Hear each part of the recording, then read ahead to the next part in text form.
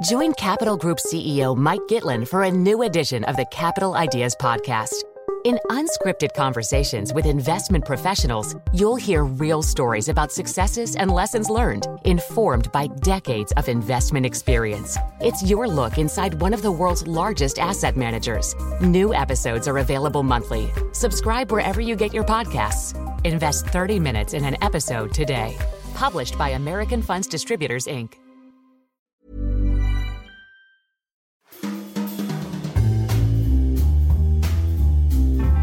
Welcome to Banking Weekly from the Financial Times with me, Patrick Jenkins. Joining me in the studio today is David Crow, our banking editor. We are joined down the line from Tokyo by Robin Harding, our bureau chief there, and also from New York by Laura Noonan, our US banking editor. Our guest this week is Christian Wilson from Share Action, the investor group. This week, we'll be taking a look at Barclays as it comes under fire for its environmental record from Share Action, an investor group. A look at Japan as its regional banks get overhauled. And finally, from Laura in New York, a report on a clutch of results. First, though, to Barclays. And David, you wrote an interesting story with our investment correspondent the other day about Barclays coming under attack from Share Action over its record on financing fossil fuels. What exactly has been said? So Barclays, like many other banks, is under pressure to stop financing coal-fired power plants and that sort of thing. And in this instance, there's 11 institutional investors. Together, they manage collectively £130 billion. There are some big names in there, as well as some small individual shareholders. This, we're told, is the first resolution of its kind in Europe. And it puts Barclays in a tricky spot because they, like everybody else, talk a good game when it comes to green finance and sort of signing up to the various initiatives. But actually putting their money where their mouth is and changing the profile of their lending book doesn't seem to be happening. Well, let me bring in our guest now, Christian Wilson, who's a senior researcher at Share Action. Christian, thanks very much for being with us. Tell us, why have you gone after Barclays like this? So the reason we've chosen Barclays is that Barclays really is a global player when it comes to fossil fuel financing. It's in the top 10 globally. It's number one in Europe. And we think, just in absolute terms, from an investor perspective, it makes sense to really focus in on Barclays because they're such a big player in this space. When we think about Barclays and their investment bank, of course, it's very much split between Europe and America. But actually, when we look at Barclays and we compare their policy against the major US investment banks, the US investment banks that finance even more than Barclays do, Barclays is actually not ahead relative to them in terms of the progressiveness of their policy. When we compare them to Europe, where Barclays is really number one in terms of fossil fuel financing, they're far behind some of their peers. And so we think this is an opportunity for Barclays to really show leadership in America and really catch up with its European peers when it comes to fossil fuel financing. So what would you like to see them do? Would you like to see them stop lending to coal companies, to oil companies altogether? Because that would be quite a dramatic shift, obviously. What the resolution asks, what the key ask is to ask Barclays to align its activities in the energy and utilities sector with the Paris Agreement. And you just then kind of said that's quite a radical ask, but actually, when you look at the peers of Barclays and some of the largest investors in the world, they are already committing to do this. And from our point of view, Share Action and the 130 billion in investors who filed this with us, what we're saying is that your peers are doing this, Barclays. We think this is a gap in your strategy, and we would like you to develop a clear plan to fill that gap. So the question is, what does that mean in practice? Well, it means Barclays need to adjust their energy lending portfolio with the science over time. And that does not mean from day one they can no longer finance an energy company at all. What it means is a clear timeline over time for them to phase that out. So, for example, if we look at best practice in the sector at the moment, some banks are saying we will no longer finance companies reliant on coal by 2030 or 2025. And then also thinking about those extreme fossil fuels. And so although it may seem like a big step forward, this is actually being committed to by a lot of banks in the space already. And we are asking Barclays to kind of match that commitment and put it into practice. Are there any big banks that you would highlight as doing much better? Because there are obviously some smaller niche players that make a virtue of being far greener. But are there genuine peers to Barclays that are doing far better on this? Yeah, there are. So who would you highlight? Last year, we saw the Principles for Responsible Banking being launched. And that was 47 trillion of assets being represented by the banking sector. And Barclays was one of the founding signatories of those principles. But then just after that, we saw this other commitment being launched. So we had 13 trillion of banks publicly committing to align their lending portfolios with the Paris Agreement. So essentially exactly what we're asking for in this resolution. And that included SocGen, it included BNP, it included Standard Chartered, Crédit Agricole and Santander. So the biggest European banks in this space, apart from Barclays and the UK banks.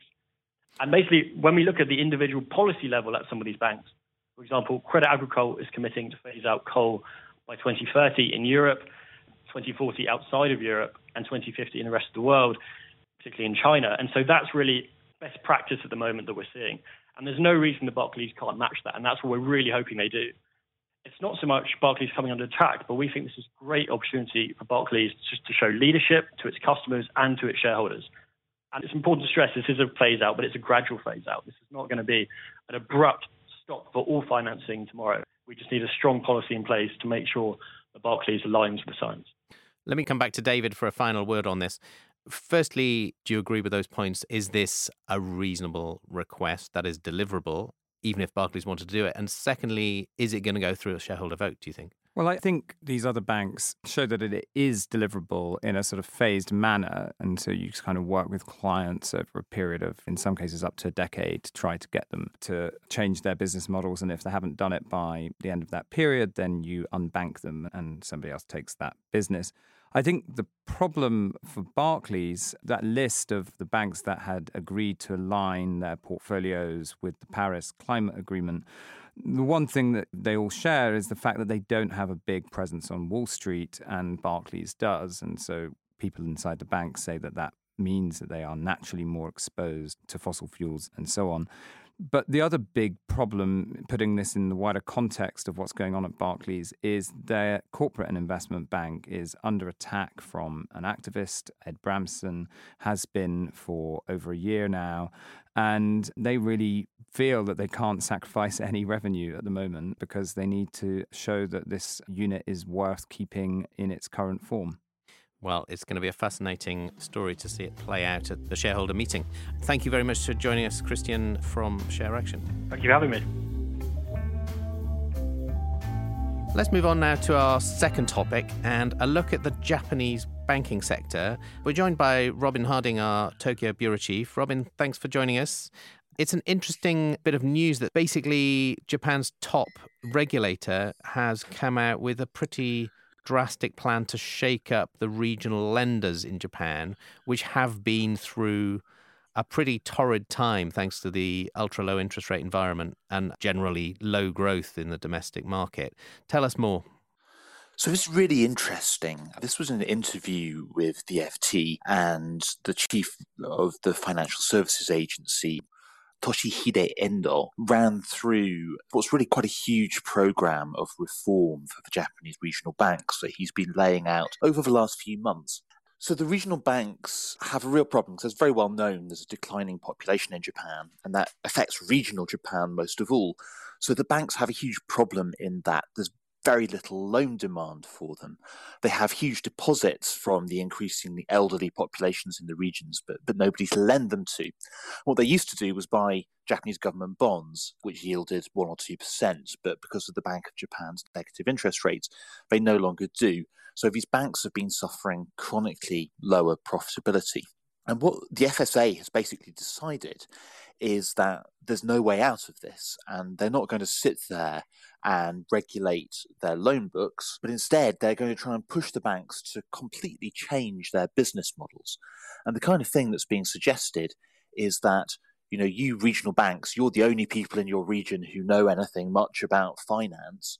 So the idea is that the regional banks should actually advise companies on how they should grow, what might be a new operation, whether they could sell abroad, and even that they could go beyond that and become management consultancies to these companies, or even actual trading companies buying the product of regional companies and selling them on to customers.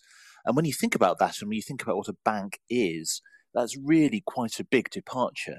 And so this program that the FSA is rolling out has the potential to reshape the Japanese regional banking system quite significantly. A final thought from you. Obviously, Japan is kind of a petri dish for the financial experiment that we're seeing in much of the rest of the world now, that Japan was basically ahead of the curve, not necessarily in a good way. But are there lessons here for European banks in particular that are finding it very difficult to make money in an ultra-low interest rate world?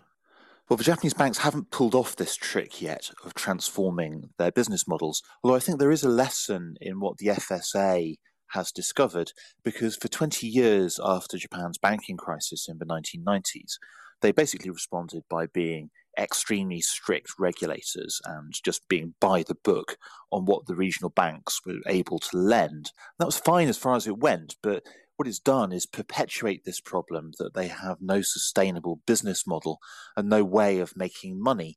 So if this new experiment, this attempt to change the business model is successful, then I think it will provide a really interesting model for others in Europe and elsewhere to follow in the future. We shall watch closely. Robin, thanks very much for joining us. My pleasure. Let's move on to our third and final topic for the day and a look at the US bank results. So, Laura, we've had a trio of banks reporting on Tuesday: JP Morgan, Citigroup and Wells Fargo. Citigroup and JP both look pretty good. Yeah, so Citigroup and JP Morgan both put in great quarters. If we look at JP Morgan Chase first, they have their strongest ever profit in dollar terms. The really remarkable thing is their return on equity is now actually at its highest level in 10 years. But it's closing in on pre-crisis levels. And that's really remarkable if you think that this is a bank which now holds about 100 billion more equity than it did 10 years ago. And yet they're able to get the return on equity close to levels seen pre-crisis. Citigroup also had a pretty good quarter and a pretty good end to the year. And that was lifted by the same things that lifted JP Morgan Chase, which was the consumer businesses are still strong for both of them. And then we also saw there was a strong rebound in markets earnings in the fourth quarter. Now, everyone expected markets to be strong. They just didn't expect them to be as strong as they were. So in the case of JP Morgan, trading revenues rose 56% in the fourth quarter versus a year earlier. The bank had guided that it would be meaningfully up, but people didn't think that by meaningfully they meant more than 50%. In the case of Citi as well, they also showed a big jump. Just out of interest, Laura, the JP Morgan return on equity number you mentioned getting close to pre-crisis levels, what actually was the number for 2019? So if we look at it on the basis of return on tangible common equity, JP Morgan Chase did 19% for 2019. That's the highest level we saw since 2007 when they did 22%. They had 24% in 2006. So they really have managed to get their returns to shareholders back right up there again, even though they're now holding so much more equity than they previously did. So JP and Citi both riding a high, at least for the time being. Wells Fargo is the third company to report on Tuesday. A very different story there, though. Yeah, Wells Fargo just continues to show signs of this scandal that they really haven't managed to shake off. So basically, they've been suffering for years now. They have a new chief executive. They put through a lot of costs in the fourth quarter and they managed to miss on pretty much everything. I mean, they missed on the revenues by a pretty narrow amount, but they also missed on earnings by quite a bit. Non-interest expenses were high, litigation costs were high. So the new chief executive, Charlie Scharf, he's basically been saying that he has to come in and make fundamental changes and that there are clearly opportunities to improve the bank's performance. I don't think anybody would debate that. So I guess what we see here is a new chief executive coming in. There's often an element of a new CEO wanting to kitchen sink all of the bad charges in their first quarter. And then that kind of clears the decks for him to try to show progress then going forward. And of Charlie Scharf, of course, a JP Morgan alumnus. So they must be hoping that some of that JP magic rubs off on them. We'll keep an eye. Thanks for that, Laura. That's all for this week. Thank you very much to David Crow, Robin Harding and Laura Noonan, and our guest this week, Christian Wilson from Share Action. Thank you for listening. Remember, you can keep up to date with all of the latest banking stories at ft.com/banking. Banking Weekly was produced by Fiona Simon. Until next week, goodbye.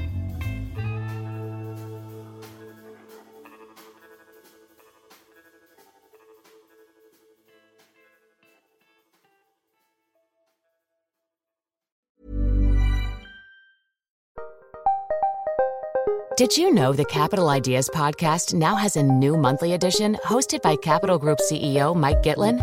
Through the words and experiences of investment professionals, you'll discover who was their best mentor, what's a mistake they made that changed their approach, and how do they find their next great idea. Subscribe wherever you get your podcasts. Published by American Funds Distributors, Inc.